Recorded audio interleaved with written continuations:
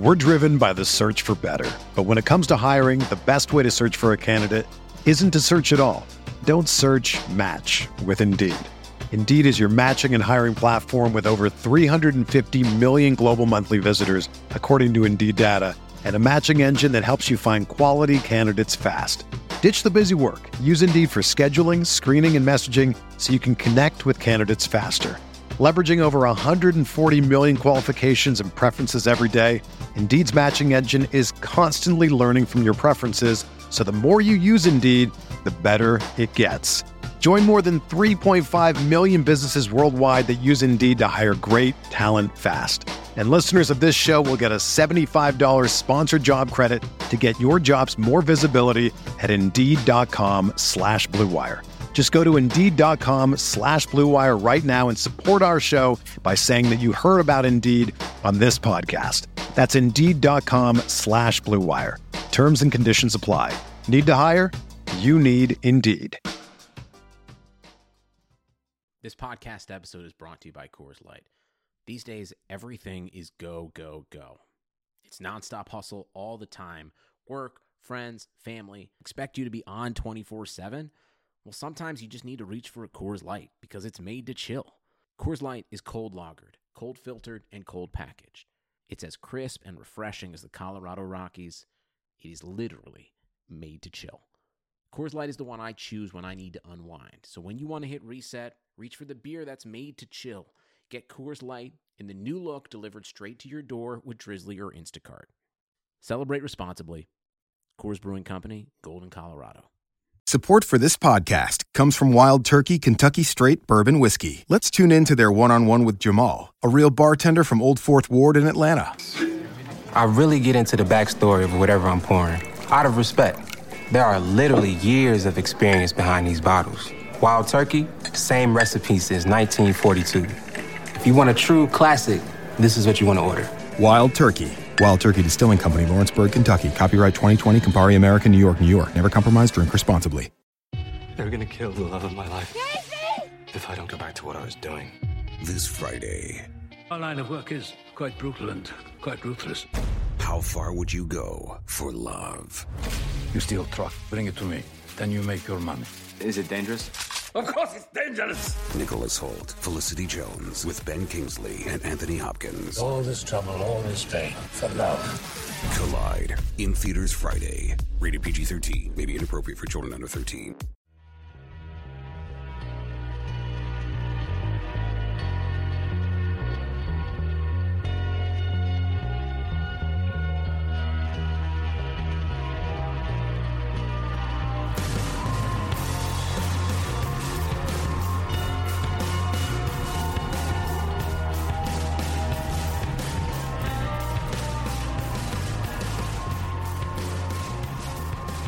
Welcome to the RotoWire Fantasy Football Podcast. It is the Monday after a carnage-filled Week 13.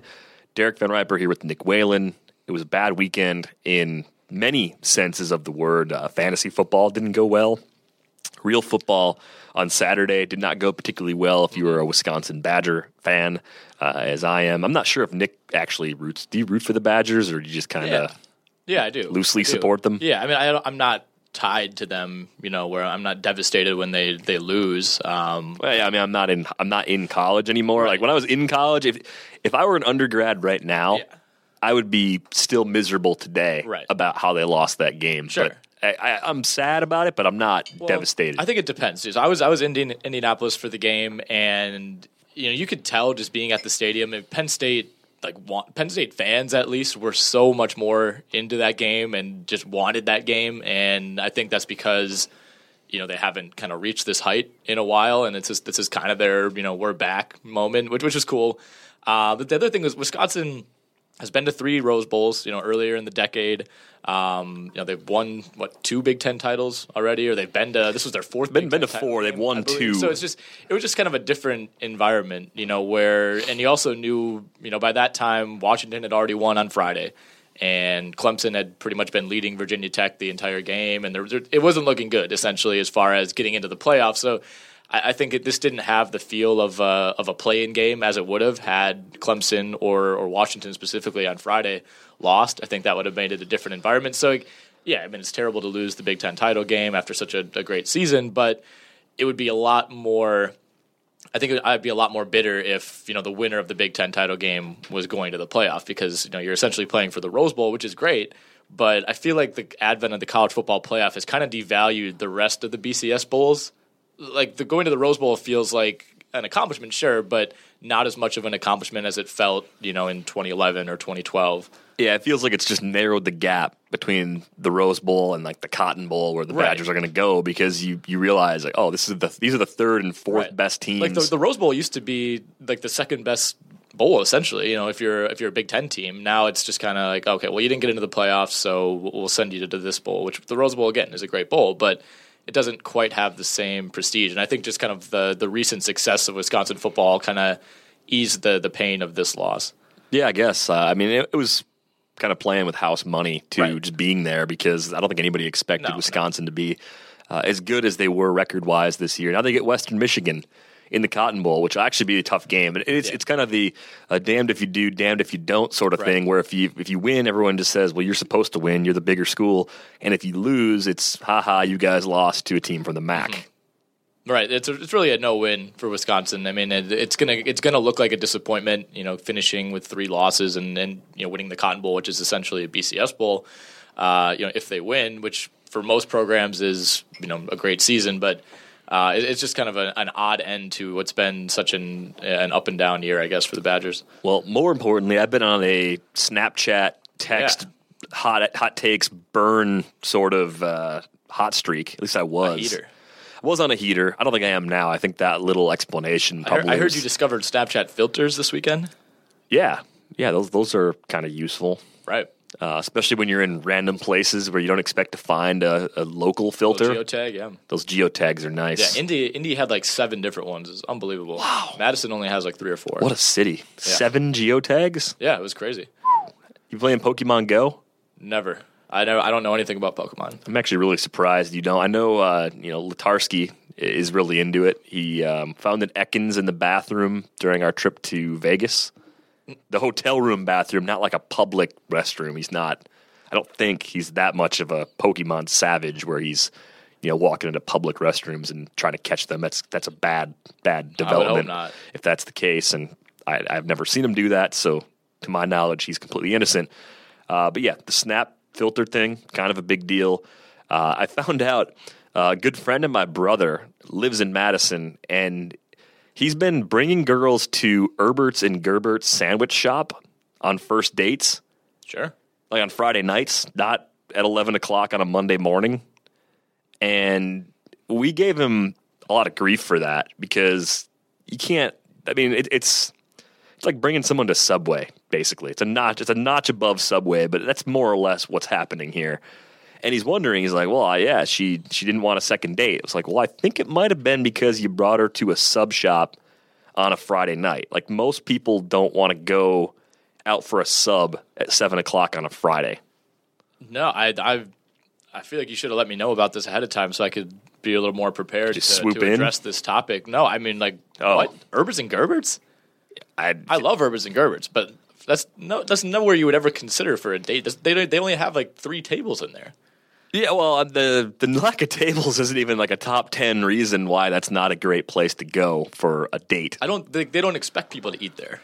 You pick it up and you walk to wherever you live and you eat it at home. I just wonder if the employees are laughing at him because they're like, hey, every Friday this guy comes in. It's a different girl every Friday, but what's the deal? Like, why does he keep coming back with different girls? I just think like he can't look at you and be like, wow, I never thought it might be Herbert's and Gerbert's that's leading these girls to not want to talk to me. Yeah, well, I told him, I said, Bill, you gotta just go across the street. There's Dottie's, like there's a good burger place. Wando's is right there. You could go Wando's food. I would say is above. Red Shed's a little borderline. I think you gotta be careful with the Red Shed for a first date. That could be a little dangerous. Mm-hmm.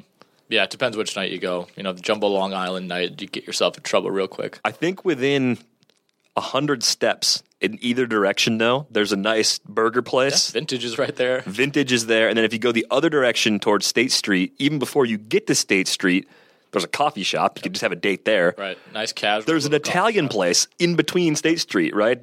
Portobello, I think it's called.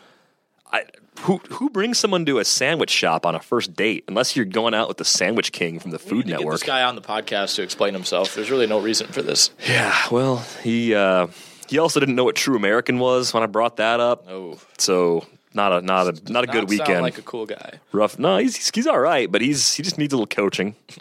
All right, well, we got a lot of ground to cover. Before we get to that, one last weekend related matter.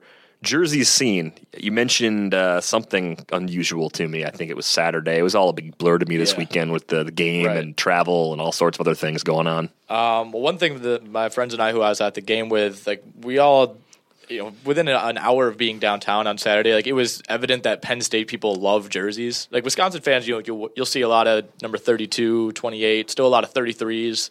Of course, no name on the back of these, but you know who they're for. But like, it seemed like 80% of Penn State fans were wearing a jersey. A lot of number 14, which I believe is Matt McGloin. So they probably purchased those recently. I had a few conversations about Allen Robinson with some Penn State fans. That was nice. But the best one that I saw was a Paul Posluszny Penn State jersey with the name on the back. So that means someone had to go out of their way to like take that to a custom tailoring shop to get Posluszny put on the back. I think that's one of the problems we have in this country. There aren't enough places where you can bring a blank jersey in and come out an hour later with something added to it. Right. Oh, wouldn't that be great? And I know one of my friends in high school had a grandma who was really into sewing and had like this nice advanced like sewing kit, and he bought a West Virginia jersey and got Steve Slayton on the back of it, and I was so jealous. Really? Yeah. Wow. Yeah. This was in like when I was in like maybe 6th or 7th grade, so peak Steve Slayton times. Very impressive. I saw Steve Slayton carve up the Packers. I think it was his rookie season. I think it was the only season. He was really good. Mm-hmm. He looked like one of the best running backs I'd ever seen in that game. He and Pat White were probably the best running back quarterback combination in the history of college football for about a year. Yeah, they were pretty good. And with Slayton, he started fumbling because I think he had neck problems. Yeah. Some vertebrae damage in his neck, and ultimately that ended his career. That's a pretty unfortunate turn for him, but he looked sensational in that game. It would have been 2008 probably. It's a while ago now. He was a Texan, I think, right? Yeah, maybe it was 2010. Again, the years are all blurring together. The problem is they broke those two up. Like Pat White, I think, went to the Dolphins and was like a little bit of like a wildcat guy. Like, right, those joined Marcus Vick with the Dolphins, I think. Yeah, like those two were only good together. You can't break up as a the unit. set. Yeah. You really can't. All right, well, we're going to go through each of the games on this Week 13 slate. A lot of delaying there, in part because it was a painful slate for many of us. Lions-Saints. Look, Coon. The Lions might be good, and there's a lot of things that went wrong. Drew Brees didn't throw a TD pass. Mark Ingram got vultured by John Kuhn. Brandon Cooks was tackled inside the 5. Sean Payton challenged the play, lost the challenge. Looked like Cooks may have been tackled, but with a player underneath him the entire time. I think just enough of his upper arm caught the ground as he was trying to get up. He was ruled down by contact, so you were that close to a TD. If you're a Brandon Cooks owner. If you didn't see the highlights, you may have not even realized that happened. But what if the Lions are good? I mean, Matthew Stafford obviously played well. I think he was over 300 yards, 2 TDs. Riddick pulled in one of those. Didn't do much yardage-wise. Golden Tate, though, had a monster day. Back. He is back. We were talking about dropping Golden Tate around, week 6, probably week 7? 4 or 5, a little before that. He started to come back in October, but his September was bad. It seemed like that Vikings game 3-4 weeks ago when he had the walk-off touchdown was kind of the big turning point, I guess, for him. And he's pretty much ripped that number 1 receiver job back, and it's really not in question anymore.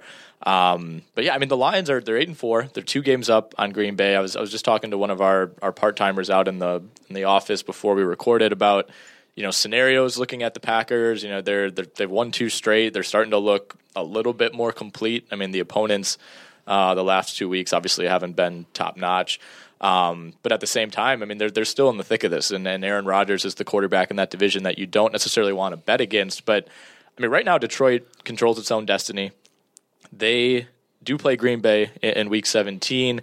Green Bay gets Seattle in Week 14 coming up, so that's going to be an issue. But Detroit has Chicago next week. Then they're at the Giants, at the Cowboys, and they finish up home against Green Bay. Cowboys game is tough. Obviously, the Giants game to me feels like a 50-50. But you certainly like their chances next week against Chicago. Yeah, I don't think the Giants are that good. I think they were exposed yesterday by the Steelers to an extent, and we're going to see other quality teams do that. They had a very weak strength of schedule. They've been exposed in wins. Like, they've been exposed since week 1, but they just continue to kind of find ways. Yeah, Ben McAdoo just lucking his way into 8 wins so far this season. But the Lions might just be good. That's right. A distinct possibility. But it's a disappointing game. Is Calvin Johnson holding him back? Probably. I mean, Breeze not throwing a TD pass in a game at home is very unusual. Some people are out of the playoffs because of that. Right. Breeze, you feel safe about him almost every time you use him, but at home especially, you're thinking 280, 2 TDs as a floor. To be shut down by the Lions was a big surprise. They are getting healthy defensively, and that might be a big part of their recent success. You're kind of going with the Ben McAdoo hair today. Yeah, I'm not a product. I see that. As they say in the business. I don't know what business, the hair business, I guess. I'm supposed to have some, and it's not anywhere I can find it. Chiefs-Falcons. Yep. This game ended in a way that was even more unusual and more exciting, I think, than the Ravens' blocked field goal returned for a TD against the Browns last year. Which in that game, just last year? That feels like forever ago. Wow. Feels like a lifetime ago. Those two teams, that game didn't matter. No. And this was big for the NFC and AFC playoff picture. Julio Jones got hurt on what was the go-ahead scoring drive for the Falcons. It just wasn't a go-ahead for very long sort of scenario. Up 1, Dan Quinn going for 2 to make it a case where a field goal would only tie the game. The Chiefs rallied to get a field goal. Instead, Matt Ryan gets picked off by Eric Berry. Berry runs it back for 2 after having a pick 6 earlier in the game. Barry is from Atlanta, or at least the Atlanta area. I said it was his first time back since going back for chemotherapy as he was battling cancer before. And it's one of those games where I expect both these teams to be in the playoffs, but the Falcons are quietly eroding from their early season form. Now. This is what they do. They've become known for this. These November, December fades are they're just all too familiar, I think, for Falcons fans. With the Chiefs, I feel like the Chiefs have had 3 or 4 games that they've just completely snuck out in ways like this. You think the Carolina game a few weeks back where Marcus Peters, rips the ball away from Calvin Benjamin and they get a miracle field goal on that one after having a miracle pick 6.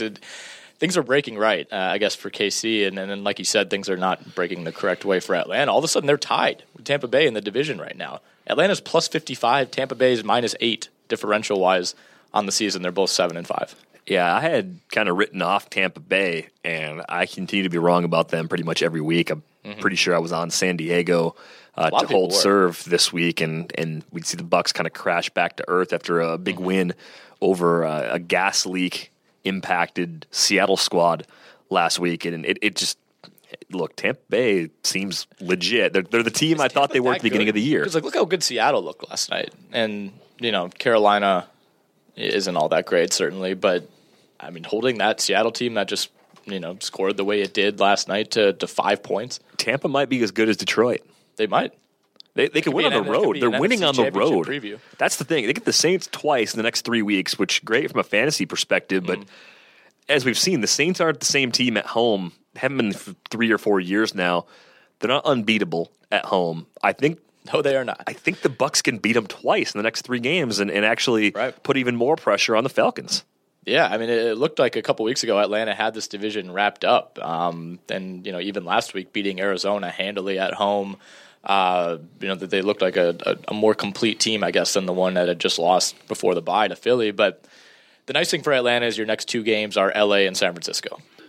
Yeah, that is pretty nice. The other nice thing is that apparently the injury that knocked out Julio Jones isn't that serious.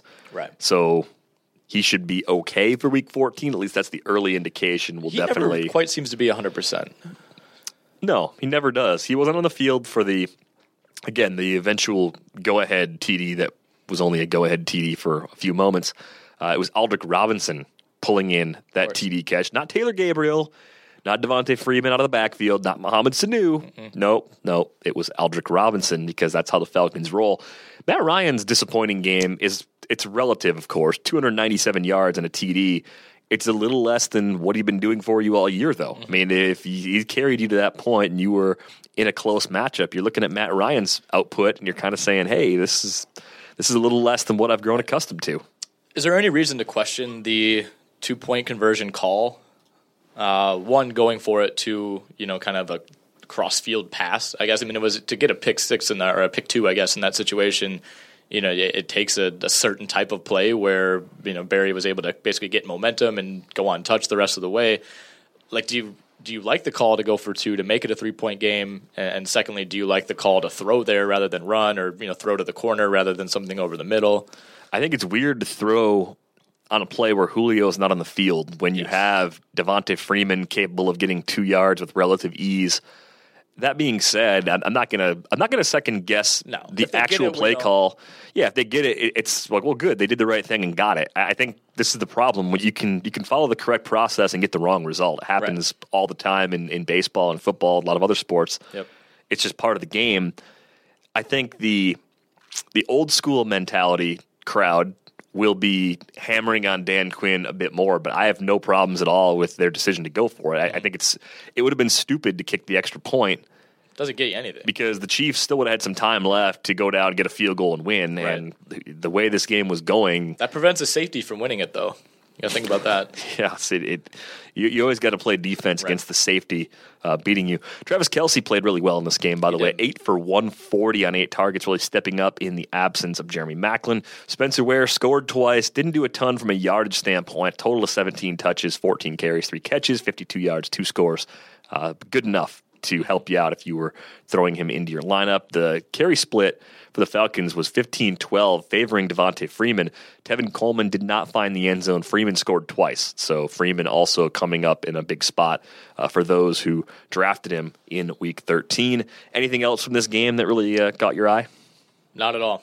Nothing at all. This game was not one thing. Meaningless to me otherwise, other than those things we talked about. Texans-Packers in snowy conditions at Lambeau. A little windy, but not so windy where you expect the passing game to completely go away. Traction seemed to be a problem, though, for all players. I saw Vince Wilfork on a really unfortunate play. He just lost his footing right off the snap. That's what you think. If Vince Wilfork can't handle himself, that's when you really know it's rough. Well, if Vince Wilfork, I'd love to see a sports science on Vince Wilfork's balance in the snow, because that would be fascinating. It probably doesn't take much to shift everything in a way where he can't save it, and he just bit it right off a snap on one play because conditions were very slick. Aaron Rodgers, of course, the hamstring injury, didn't have the same mobility. The mechanics looked a little bit inconsistent, but still 209 yards, 2 TDs, 7 yards per attempt. I thought he'd get a little more because Jonathan Joseph, the Texans' best cover corner, left this game with an injury. Jordy Nelson finished with 118 yards, 8 catches, including a TD pass on some snow-induced defensive lapses in the Houston secondary. The thing that really wrecked people in this game, maybe there were two. First off, the way James Starks was used. I had Starks going in a league just by desperation. 4 carries for 1 yard. Kristen Michael had 9 for 19. Ty Montgomery started carrying the ball again, 6 for 40, and was catching passes out of the backfield. Bizarre split. Without warning. And it's like, it's one thing if you're going to make a change, just suggest, hey, we're going to get Michael more involved this week. Hey, we really like the way Ty's been catching the ball in practice. Something. There was no indication of a change, so that was maddening. Lamar Miller, 14 for 22. He got dinged up. He already had an injury, and the fact that it was snowy, and that was not a good setup for him. Yeah. Weirdly enough, Jonathan Grimes was converting 3rd and longs on draw plays. Sure. The Fire Capers Mafia was out in full force yesterday. And then really to put the cherry on the crap Sunday from this game, from a fantasy perspective, Ryan Griffin hauled in a TD pass from Brock Osweiler instead of C.J. Fedorowicz, who looked like a great streaming option at tight end. He looked like a good DFS play. He had a team-high 9 targets, 6 catches for 44 yards, but with Griffin getting that TD, if you played Fedorowicz, you were probably disappointed with the output. Yeah, and Aaron Rodgers now over his last 7 quietly compiling a 19-3 TD to interception ratio. Oh, is that good? It's not bad. The rating's up to just about 105 over that span, so I mean, you're someone who roots for the Packers and follows them more closely than I do. Are your worries about Rodgers that were really, seeming to ramp up, around week 4, week 5, have those?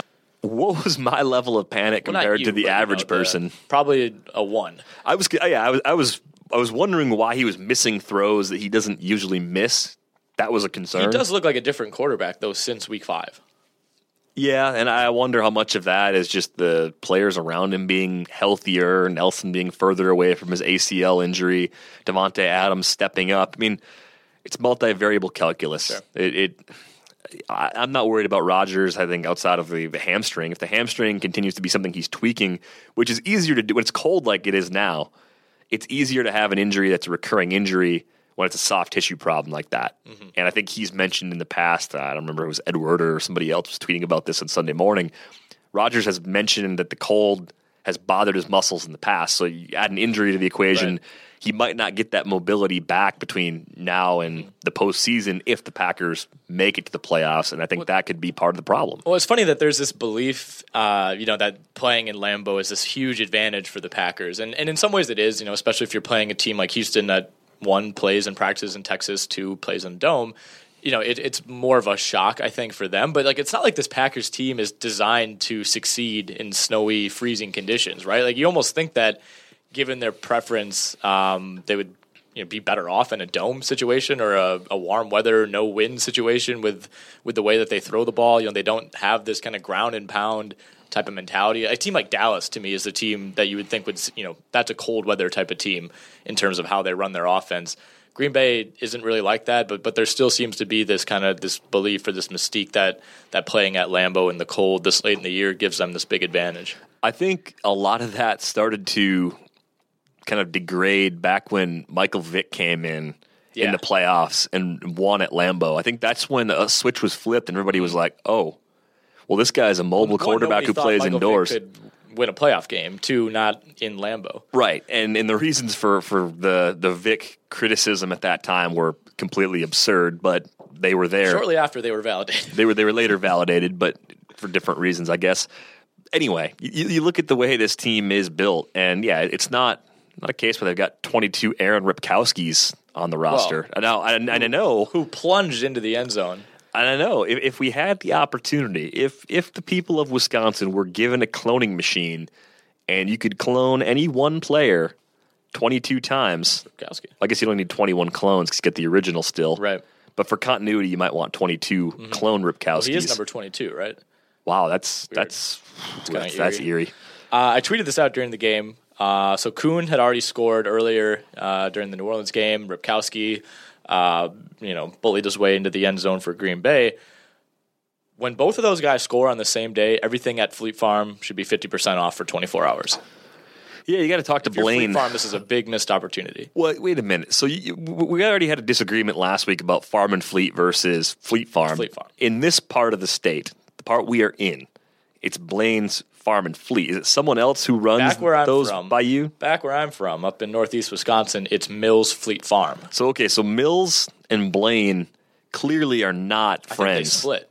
Well, they were friends like 150 years ago, and there was like a wagon fight, and then everything fell apart. Something like that. Yeah, we'll see if we can get Blaine or Mills maybe on the podcast to clear this up. Well, this is going to be like mid 19th century family rivalries. Duels may have happened, and you might be looking at like 4th or 5th generation, ancestors Mills now. Fleet Farm is not affiliated with Blaine's Farm and Fleet, although the companies do have similar names, notes Wikipedia. Well, yeah, I mean, Walmart and Walgreens have similar names. Yeah, but they have the same logo. They have the same logo? They do, yeah. Pretty much, don't they? Do they have a mutual agreement not to sue each other?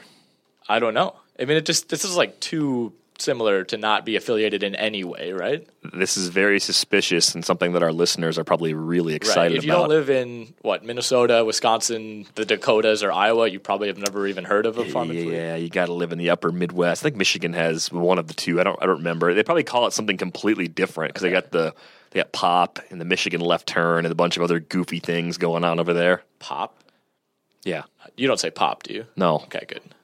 Have you ever heard me say it before today? No, I don't know. You don't drink a lot of quote unquote pop. I know. I certainly do not. It's not good for you. or for me, or anyone. Or anyone. All right, let's move on to the next game on the slate. Patriots 26, Rams 10. Kudos to the Rams for reaching double digits. I didn't think they could do it. Jared Goff with a late TD pass to Kenny Britt. Todd Gurley held in check, 38 yards on the ground, 9 yards on 2 catches, 47 yards from scrimmage for a guy that was going mid-first round. If he didn't bury you in the last 12 weeks, there's a decent chance he contributed to your demise in Week 13. Tom Brady, 269 on a TD, below 6 yards per attempt. LeGarrette Blount had a 43-yard TD run on a 4th-and-1 play in the first quarter. He only finished with 88 yards on 18 carries. Yeah, I mean, but this is what we thought, is a decent Rams front seven, or a very good Rams front seven. So, I mean, that's not overly surprising. I mean, giving up the long run to a guy like Blount, who isn't overly fast in the open field, is a little surprising, but obviously with it being a 4th-and-1, that's kind of a unique situation as far as, the defense usually selling out to stop that 1 yard. But I mean, the Patriots, again, were efficient. They weren't overly impressive, I guess, or overwhelming. That's kind of how they've won a lot of these games this year. It's just, I wouldn't say they're doing just enough to win because, this is a comfortable 2+ touchdown margin. But they're not blowing teams out. And they do look a little bit more vulnerable than we're maybe used to seeing from this New England team. Yeah, I guess with Malcolm Mitchell taking on a larger role, it's a matter of how much of a mismatch does he really create. Certainly not as much as Gronk does. Martellus Bennett doesn't seem right yet. I think if they get Bennett healthy before the playoffs, that really adds a dimension to the offense that they didn't have yesterday. But you can't. There's only 3 or 4 tight ends you'd probably take over Bennett as your replacement for Gronk. Right? Yeah, Martellus Bennett's a good player really, when he's healthy, and I think they're going to exploit that. Mm-hmm. Yeah, I mean, he can still do the same type of things that Gronk does as far as being able to line him up in a slot, and kind of use him as a receiver, whether it's a decoy or not. And there just aren't that many tight ends that are fast enough and kind of agile enough, I guess, to hold that role, in addition to being a good blocker and a quote-unquote traditional tight end who lines up at the end of the line. Yeah, and part of it's how much is he going to have to block, too. I guess that's part of the issue right now. James White and Deion Lewis, if they were one player, they would have had 8 catches for 29 yards on 10 targets, and even that wouldn't have been that good. But they also would have had 8 carries for 44 yards. It's a shame you can't merge players in fantasy. That might be the wave of the future, where you can smash 2 part-time players together to get something that resembles a full-time role. With Hill and Bernard all these years. Well, what if it had to be 2 players that were on the waiver wire in your league? So you could take the second and third tight end for a team and mash them together and get 3 catches on 4 targets for 12 yards. Yeah, wouldn't that be something? That'd make fantasy a better game. Chris Hogan hauled in Brady's only TD pass in this one. Danny Amendola suffered an injury. I think it was a foot injury, so that could open up a few more targets for Hogan, depending on the severity of that ailment. But otherwise, this game was kind of a snoozer, as we expected it to be, because the Rams are the Rams, and Jeff Fisher is not going away anytime soon. Broncos 20, Jags 10. Blake Bortles, 19 for 42, 181 yards, 4.3 yards per attempt. He matched the number posted by Broncos rookie Paxton Lynch. 2 picks for Bortles. Did have 2 carries for 29 yards and a score. Touchdown, 4th down, 22-yarder. I think it's time to just make Blake Bortles a running back, Nick. It's funny. I actually had that same conversation with a friend. I was in the car driving back from Indy while keeping tabs on this game. And a lot of topics. We had that same idea. After Bortles threw the pick 6, he now has more pick 6s than career wins, if you're wondering. After he threw that, it was kind of he had a run for that touchdown, and kind of thought maybe he's just more effective as a runner than a passer. But this was another typical Jaguars loss. This reminded me a lot of the Houston game, where you look at the box score, and Osweiler I think got to 97 yards in that game, and Paxton Lynch in this one 12 of 24, 104 yards. Nothing Denver did offensively would say that they should win this game against a normal team, but when you get a defensive touchdown, that certainly changes things, and it was just more of the same for the Jags. 3 catches on 10 targets for Allen Robinson, who continues to be wildly inefficient.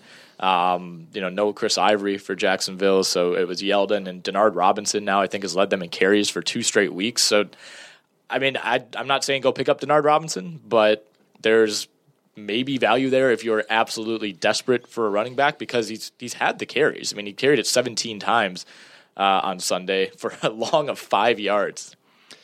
I think if this were a video, people would never subscribe. But as you said, I'm not saying pick up Denard Robinson. I'm not saying that. I think I made either a Jim Halpert face or a Michaela Maroney face. I'm not sure which one. It was more Halpert. Like 80% Halpert, 20% Michaela Maroney. Right.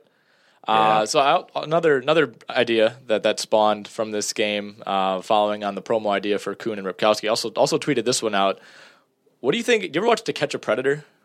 It's kind of that Dateline, where they ambush like child predators who've been like saying really creepy stuff to kids online. I've seen the micro episode of that tucked into Arrested Development. Yes. Where Tobias gets taken down. Right, exactly. It's really not that far off from the Arrested Development version. No, I think it's exactly right. I mean, John Beard's not the... Yeah. Right, it's Chris Hansen. They need to start doing that with people going to Jaguars games. Just find out why creepers are doing that. What are you doing here? Oh, and the guys was like, I don't know, I'm just hanging out. Like, all right, you heading to the Jags game? Well, why don't you take a seat over there?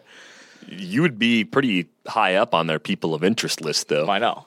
I got in and got out, luckily. Yeah, good week one. But think about it. When I went in week one, the outlook on the Jags was night and day from where it is now. People were talking about how that was a great loss to a really good Packers team. It's one of the things I like about the fantasy playoffs at the end of the regular season. I think NFL or NFL.com runs a commercial where it's people talking about stuff from August and September, and it's clearly wrong. Mm-hmm. It's like the Jags are going to be at least a wild card team this year. Like that's probably going to be one of the things that someone says on that commercial, and someone's going to like nod along, like, yeah, man, Blake Bortles is going to be an elite fantasy quarterback. It's going to be just top end trolling of the Jags, which shouldn't even happen. It's not even fair. Who's Neil Sterling, by the way? Is he a real player? Yeah, he is. Was he a Madden creative player that got in? Honestly, he might be. But Mercedes Lewis is on IR. Julius Thomas was held out of this one. So Neil Sterling and Ben Koyak, your two tight ends. The Jags don't roster a fullback, so they technically start two tight ends each week. So that's why those guys are on the team. It's a great way. It's a sneaky thing to do. Right. They don't roster a Ripkowski. Are you feeling good about the defense at least? Yeah.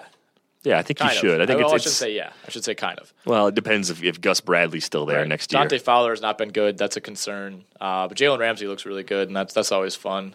The Miles Jack, hype train is kind of stalled. Yes, it has. But the Capri Bibbs hype train may just be leaving the station. Yeah. 5 carries, 49 yards, 9.8 yards per carry. While Devontae Booker had 18 for 35, he did find the end zone. I told Mario Puig on Friday, I'm like, look, if Booker's still going to get heavy volume, he has to score eventually because he'd been over 20 carries in back-to-back games, hadn't scored since taking over the starting job, I think. He just one TD right away. And he did get in the end zone, but his long carry was 6 yards on 18 attempts. It's still been a disappointment, right? I think as soon as he took over that starting job, from Anderson and Hillman, that we expected. I mean, he had looked so good as kind of like the second or third option in moderation. Being able to rip off long runs. And then it's basically as soon as he took over as the number one back, he's been fine. I mean, he's 75 plus yards in his last 2 games prior to this one, but he's got a 22-yard performance against Oakland, just barely got over 50 against San Diego, and then just like you said, 35 on 18 carries for less than 2 yards per carry against the Jags. I think overall he's been a little bit of a disappointment over the last 5 weeks. I would definitely agree. It's been a bit less than I would have expected. I thought he'd be plug and play as an elite running back, and maybe the kind of guy that takes over the job. I almost never gives it back. An Ajayi-like ascent from him, and not 200 plus yards right away like that. But I mean, I've thought he was going to be a borderline 100-yard guy every week. Yeah, I thought 4.4 plus per carry was within range for Booker, and so far he has been far from that. Bengals all over the Eagles. Eagles getting some garbage time production on a day where Carson Wentz put it up 60 attempts. 60 attempts for Carson Wentz. Yeah, absurd number of attempts. I thought the Bengals were just kind of dead in the water after these last couple weeks losing. Oh, they are. I mean, they are. They're dead. But I didn't expect this performance. I mean, 32 points out of this team. And obviously Carson Wentz helped them out, throwing 3 picks on those 60 attempts. But no, I mean, I thought since he was just kind of ready to pack this season in, and that's not the case, I guess. The Eagles, though, they're not good. They're 1-6 on the road now after this loss. Vontaze Burfict had a monster game in this one, so good for him. Probably the best fantasy player in this game. Maybe, yeah. I mean, Andy Dalton, 332, 2 TDs was pretty good. Jeremy Hill had 23 carries for 33 yards I've never seen that before. He did score, had 2 catches for 12 yards as well. So he actually made value in non-PPR and even full PPR leagues. He was at least good enough to be a top 15 running back, I think, when it was all said and done. Brandon LaFell, 5 for 95 and a score, team high 7 targets. Seems like he might be viable as long as A.J. Green remains out. Wendell Smallwood, 8 carries, 19 yards. Not quite the game we were looking for. We saw Darren Sproles plunge in on a short TD run late in this one. 7 carries for 14 yards for Sproles, 6 for 35 in the passing game. It was really Zach Ertz, 9 for 79 and a TD on 15 targets, and Paul Turner, 6 for 80 on 8 targets, leading the way for the Eagles on a day where Dorial Green-Beckham had 10 targets, but only 4 catches for 29 yards. Rex Burkhead got a lot of run because the Bengals were up by just that much. I don't expect him to be much more than an extra, passing down sort of player for the Bengals down the stretch, assuming that Jeremy Hill stays healthy. Right. Over the last 2 weeks, Hill has erupted for 54 rushing yards on 35 carries. That is brutal inefficiency. Dolphins falling 38-6 in Baltimore, snapping a 6-game win streak. How often do teams have a 6-game win streak only to lose by 32? Exactly. I know. I think I asked you, was it on Thursday last week? Like, how many games in a row do you think the Dolphins have won? And I think, what did you guess, like 3? I think 3. I would have guessed maybe 2. And yeah, they had quietly ripped off 6 in a row, and this game was over early, and Miami never really put up much of a fight. I think Joe Flacco made some people wealthy in DFS. 381, 4 TDs. Terrence West, 10 carries, 50 yards, and a score. Kenneth Dixon, 6 for 56. West also caught a TD pass from Flacco. Yeah. So if you combined Flacco with Terrence West and Dennis Pitta for a cheap stack and then loaded up with David Johnson, Le'Veon Bell types mixing in the flex spot on DraftKings, he did really well in this matchup. I think Dixon was almost the more popular matchup this week, too. Yeah, Dixon was. I thought because they were 50-50 in touches last week, Dixon was going to maybe overtake him, and that didn't happen. Terrence West had a nice game. Jay Ajayi had 5 yards a carry, but they had to abandon the run because they were down 24-0 at halftime. Jarvis Landry, 11 catches for 87 yards, 14 targets. Devontae Parker, 3 for 34, and a score on 4 targets. But yeah, the Dolphins will have to regroup after this one. Baltimore played so well that Ryan Mallett got in the game. That's the ultimate measuring stick. That's not a good sign for the Dolphins. This could be the beginning of the end for their season, even though they're still sitting with 7 wins. Bears 26, Niners 6. Colin Kaepernick sacked 5 times on a day where he threw the ball 5 times for a total of 4 yards. He ran it 6 times for 20 yards. It wasn't good enough, though. Chip Kelly, looking for a spark, went to Blaine Gabbert in this game. Yeah, and boy, did he provide that spark. This looks like the box score from like a Navy football game. Passing 5 of 15 for 6 yards. At least if Navy does that, they're going to run the ball for 250 yards on 40 carries. Yeah, I don't know if I didn't get to catch this one, but did San Francisco switch to the triple option? I don't know, maybe. Jordan Howard, though, 3 touchdowns for the Bears. You talk about productive DFS options. He was certainly up there. Matt Barkley didn't really have to do much in this game, but didn't really make any mistakes. He was sacked once, only 7 incompletions, granted on 18 attempts, but in a game like this, I think that's exactly what you want from Matt Barkley. He didn't need to do much to beat what's now a San Francisco team that's lost 11 in a row. Yeah, it's pretty tough after the big blowout win over the Rams, right? And it's been a terrible streak ever since. They're now 0-6 on the road. The Bears lost Marquise Wilson early in this game with a groin injury. It looked like a great setup for him because you look at what Josh Bellamy did, 4 for 93 on 6 targets. Cameron Meredith, 3 for 67 on 4. Deontay Thompson, 2 for 19 on 3. I think half of those targets probably go to Wilson if he's healthy throughout, but he left this game early with an injury. But a monster day for Jordan Howard, who I think maybe pushed a lot of people into the fantasy playoffs or out of, depending on whether you had him or went against him this week. Let's talk Bills-Raiders and LeSean McCoy getting vultured twice by Mike Gillislee in a critical spot. I mean, McCoy played really well. You can't be that disappointed because he's been carrying your team all season. But the way it happened, he should have had at least one of those 2 TDs. If you lost by 6 or less, 61 yards McCoy, through the air too. I mean, this would have been like one of the monster better game. Yeah, if he gets one or both of those rushing touchdowns, which are both close to the end zone, plunges again for a lack of better term by Gillislee. Those were longer runs. Those were actually both like reasonably long runs, though, weren't they? Were they? He had 8 for 49. He had a 29-yarder mixed in there, too. I mean, Mike, I don't have a problem with Gillislee. I think he's a good player. I just don't like how... The first one was a 1-yard touchdown for Gillislee. It was a 1-yarder. Huh. How about that? Yeah, and the second one was a 2-yarder. They were plunges. They were big-time plunges. So, yeah, if McCoy goes for 130 yards plus 2 touchdowns plus 7 catches for 61 yards, we're talking about, what would that be, a top 5 performance by a running back on the year? Yeah, it might be up there. It'd be up there with the Ajayi game and some of the Melvin Gordon stuff, and David Johnson's had some big games. It'd be at or near the top of the list. Tyrod Taylor also had a rushing TD. So 3 rushing scores, 0 for Shady on a day where he had 191 yards from scrimmage. Sammy Watkins was targeted 9 times, 3 for 38, apparently feeling okay. This was a weird game. Buffalo was up 24-9. And they turned it over a couple times, which they don't normally do. I think they're best in the NFL in terms of turnovers offensively. Tyrod Taylor was sacked 4 times. He lost a fumble. He was picked off kind of uncharacteristically, turning the ball over. I still like what he brings to the table. But the Bills at 6-6, this might be the loss that keeps them out of the postseason. Yeah, it very well might be. And it's such an odd game. It looked like a blowout for Oakland, and it ultimately was. But like I said, 9 minutes left in this game. Baltimore's up 24-9, looking like they're firmly in control. And it's not like Oakland had like a pick 6 or a punt return or anything. Like, they just marched down and scored 4 straight touchdowns. Short fields, I think, on the turnovers, though, were a big factor in this one. Let's move on to the Steelers and Giants. The Giants being exposed as the frauds they are. They're now 8-4.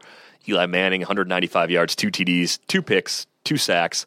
Paul Perkins, 7 for 38. Rashad Jennings, 6 for 19, 3.2 yards per carry for Jennings, who still gets the ball anyway because Ben McAdoo is Ben McAdoo. Odell Beckham had 100 yards on 10 catches, 16 targets. For the Steelers, Ben Roethlisberger played well, 289, 2 scores, 1 to Ladarius Green, 1 to Antonio Brown, 6 for 54 for Brown, but 6 for 110 on a team-high 11 targets for Green, who now looks like he's a top 8 tight end for the fantasy playoffs based on that usage pattern from yesterday. Le'Veon Bell is just a monster, 29 carries, 118 yards, 6 for 64 on 7 targets in the passing game. The only real concern you have to have is that when this game was out of reach late, they were still running Le'Veon Bell into the pile of angry Giants defenders. And there was a point where, a melee nearly broke out because the Giants kind of had like Le'Veon Bell wrapped up. They were twisting on his head. They were like bending his knees back funny. It seemed like a weird time to risk putting him out there. Yeah. And they ended up kicking a field goal on that drive to go up 10 just to really put it away. Right. But this game was getting a little bit chippy at the end. Yeah, it was. And going back to Ladarius Green, I think that's the biggest fantasy takeaway. You expect this from Le'Veon Bell. You expect these big games from Roethlisberger when he's healthy. But, Green was a guy that I think a lot of people liked as kind of a mid-round pick in drafts. And, obviously the concussion issues had kept him out until midway through last month. But, this is a type of upside that this guy has. 6 catches, 110 yards and a score, had 67 yards last week against the Colts. If you happen to have held on to him or have a chance to grab him heading into the playoffs, I think he's certainly a guy to consider.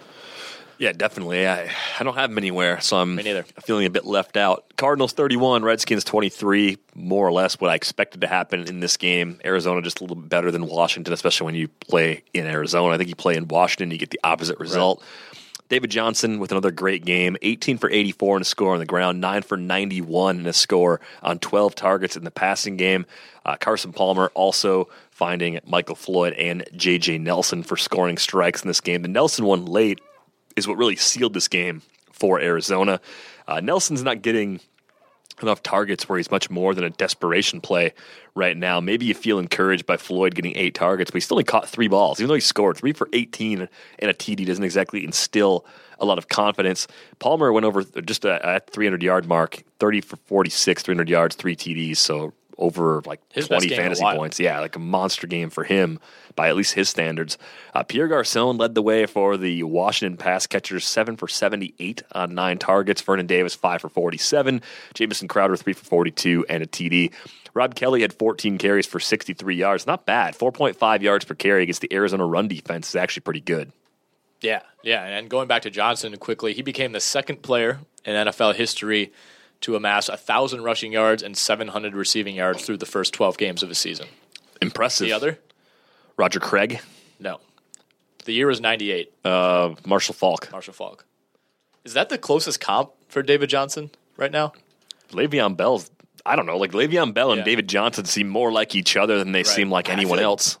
I don't know. Bell's a little more physical to me than Johnson, and Johnson's a little bit quicker in space, if that makes sense. Bell's a really patient runner, though. Yeah. That's the thing I like the most about him, I think, is that he waits for something to develop. Right. He doesn't run into a bad seam at the expense of hitting the first seam. If he knows something else might develop, he'll actually let it happen. I think in the NFL, there's a lot of backs that kind of blend together, and you get so many. By the end of the season, there's half teams are using 3-4 running backs throughout the year. A lot of them just kind of look similar in how they run. Like Bell is one of those guys that just moves differently than everybody else, and Johnson's certainly in that category too. But I mean, Johnson is the best receiving back in the NFL, right? I think I'd put him slightly ahead of Bell there, and I think I'd put Bell slightly ahead of him as a running back, but at the end of the day, it's kind of a wash. Yeah, it absolutely might be.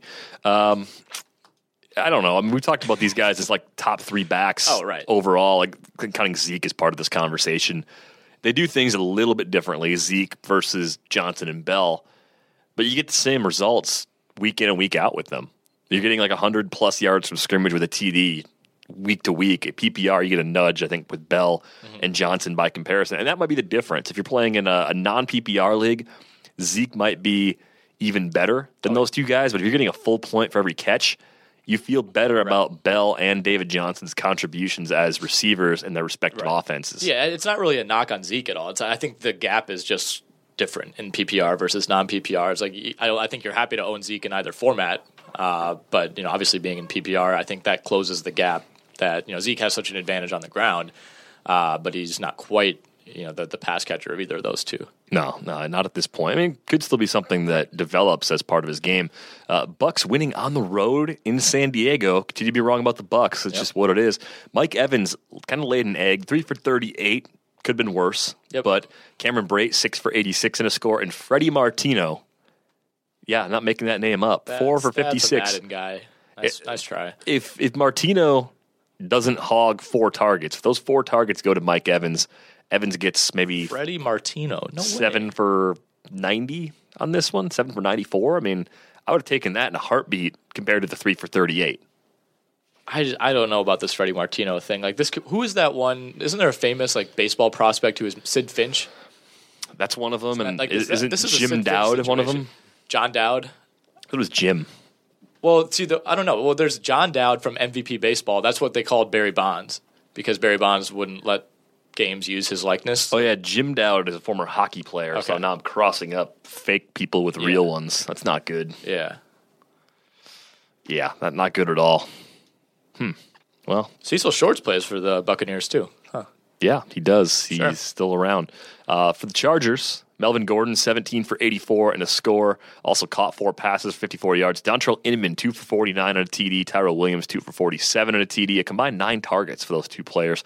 Phillip Rivers didn't throw it that much in this game. 15 for 26, 225, 2 TDs, a couple picks, and those picks proved to be very costly in this game. Bucks now 7-5, Chargers at 5-7. In that division especially, that pretty much ends their playoff hopes. Yeah, I think they're both finished and done right now, and it's a shame because if San Diego was in literally any other division, they would probably have a couple more wins and would be right there in terms of wild card or even winning the division. They would be undefeated in division if they played in the AFC North. They would win that division easily. Yes, they would. They win the AFC South. They might be. They're I'm sorry. I think you mean the South. Yeah. I meant the South. I meant America's division. And maybe even the NFC North too. I don't know. But yeah, I'm trying to look at they're plus 15 right now. They're in 4th place in their division. They're plus 15 on the year. Both the NFC East and the AFC West have 4 teams with positive differentials. Don't see that often. No, you really don't. Nothing else in this game really caught my eye. I mean, Travis Benjamin still not doing much. It's really frustrating that Dontrell Inman and Tyrell Williams, they both score, but they didn't get high volume because of the way the game flow happened and because of those picks. The Sunday night game, what a debacle. I'm glad I chose Westworld finale over this game. Yeah, the Panthers fell 40-7 in this one. I mean, their season, if there's any doubt, now definitely over. So, I mean, the biggest storyline is what happened on the first play for Carolina, right? Yeah, why exactly was Cam not playing? A tie. When was this? That's what's being reported is that Newton, they didn't, I mean, there was really no indication that he was in any sort of, disciplinary situation until Derek Anderson came out to take the first snap for Carolina. And of course that turned into an interception on the first play of the game. So everybody's scrambling at that point to find out why is Cam Newton not starting. And, of course, Cam came out to start the next drive for Carolina after they were down 7-0. But what was being reported, at least, is that he did not wear a tie to the game. I'm assuming he was told everyone's wearing a tie this week. He didn't, so Ron Rivera decided to bench him for that first play. What's interesting is, like, if Derek Anderson doesn't throw a pick, was Cam only going to sit out that one play? Was Anderson going to get the whole first drive? Probably a whole series. Well, right, but like, what if they go down and score with Anderson? Then does he stay in? You know, like the fact that Anderson threw a pick right away kind of took away any sort of like disciplinary leverage that Ron Rivera had. Well, if you don't announce the punishment, it comes off as very arbitrary when it looks results based. And it may not have been at all. It may have just been for a series. I don't think it was for a play. A one play would be weird. That would be. And if it was one play, why wouldn't you just hand the ball off? Yeah. Just from a coaching standpoint, like if all you're trying to do is just prove a point, run the ball. Like your fullback screen out of the backfield. That's what they ran. Mike Tolbert bobbled the ball. That's why it got picked off. But if Derek Anderson's only going to play one play, it shouldn't be him throwing the ball by design. Yeah, I completely agree. It sounds like he was supposed to be, Cam was quote unquote suspended for the first series. Basically, he was suspended for the first series. The series only happened the last one play. But no, TMZ actually has video of a confrontation between Newton and Rivera, in which he's basically, you can kind of see him saying like, "Why are you not wearing a tie?" Cam did say, to his credit, after the game, he didn't follow the dress code. Coach told me I was going to be suspended for the first series. I respect his decision. I don't understand how that happens. Now this is an issue. Like Cam, when's the last time Cam's worn a tie? I don't know. Cam's always wearing like hats and stuff after the game. Right. You know, like the dressy hats. Like now he's finally reached the breaking point. The thing that it's like, to me, it's not any sort of indictment against Cam or anything like that, but it's just like it's a silly thing to get suspended for. It's looks like bad on Cam. It's like, just dude, like you're grown up, you know the dress code, just do it. Like it's silly. It's a silly reason to miss any time at all. Yeah. And Carolina was going to lose this game no matter what. It didn't matter. Starting the game on that note, Yeah, that just makes it even more difficult to go into an environment like that and get a good result. And it clearly didn't matter in the grand scheme of things, but wow, what are you doing? 182 yards and a TD for Cam. It went to Ted Ginn, 5 for 80 on 6 targets. Suddenly, Ted Ginn's the guy you want in the Carolina passing game. I don't think that's going to hold up through the fantasy playoffs, but stranger things have happened. If you're in a league that's like plus 5 points for drops, you don't want to grab Ginn. Well, he's already owned in those formats. For number one pick. For Seattle, Russell Wilson got back on track, 277, one passing TD. It went to Jimmy Graham. He had 4 different receivers get over 60 yards, Kearse, Baldwin Graham, and Tyler Lockett.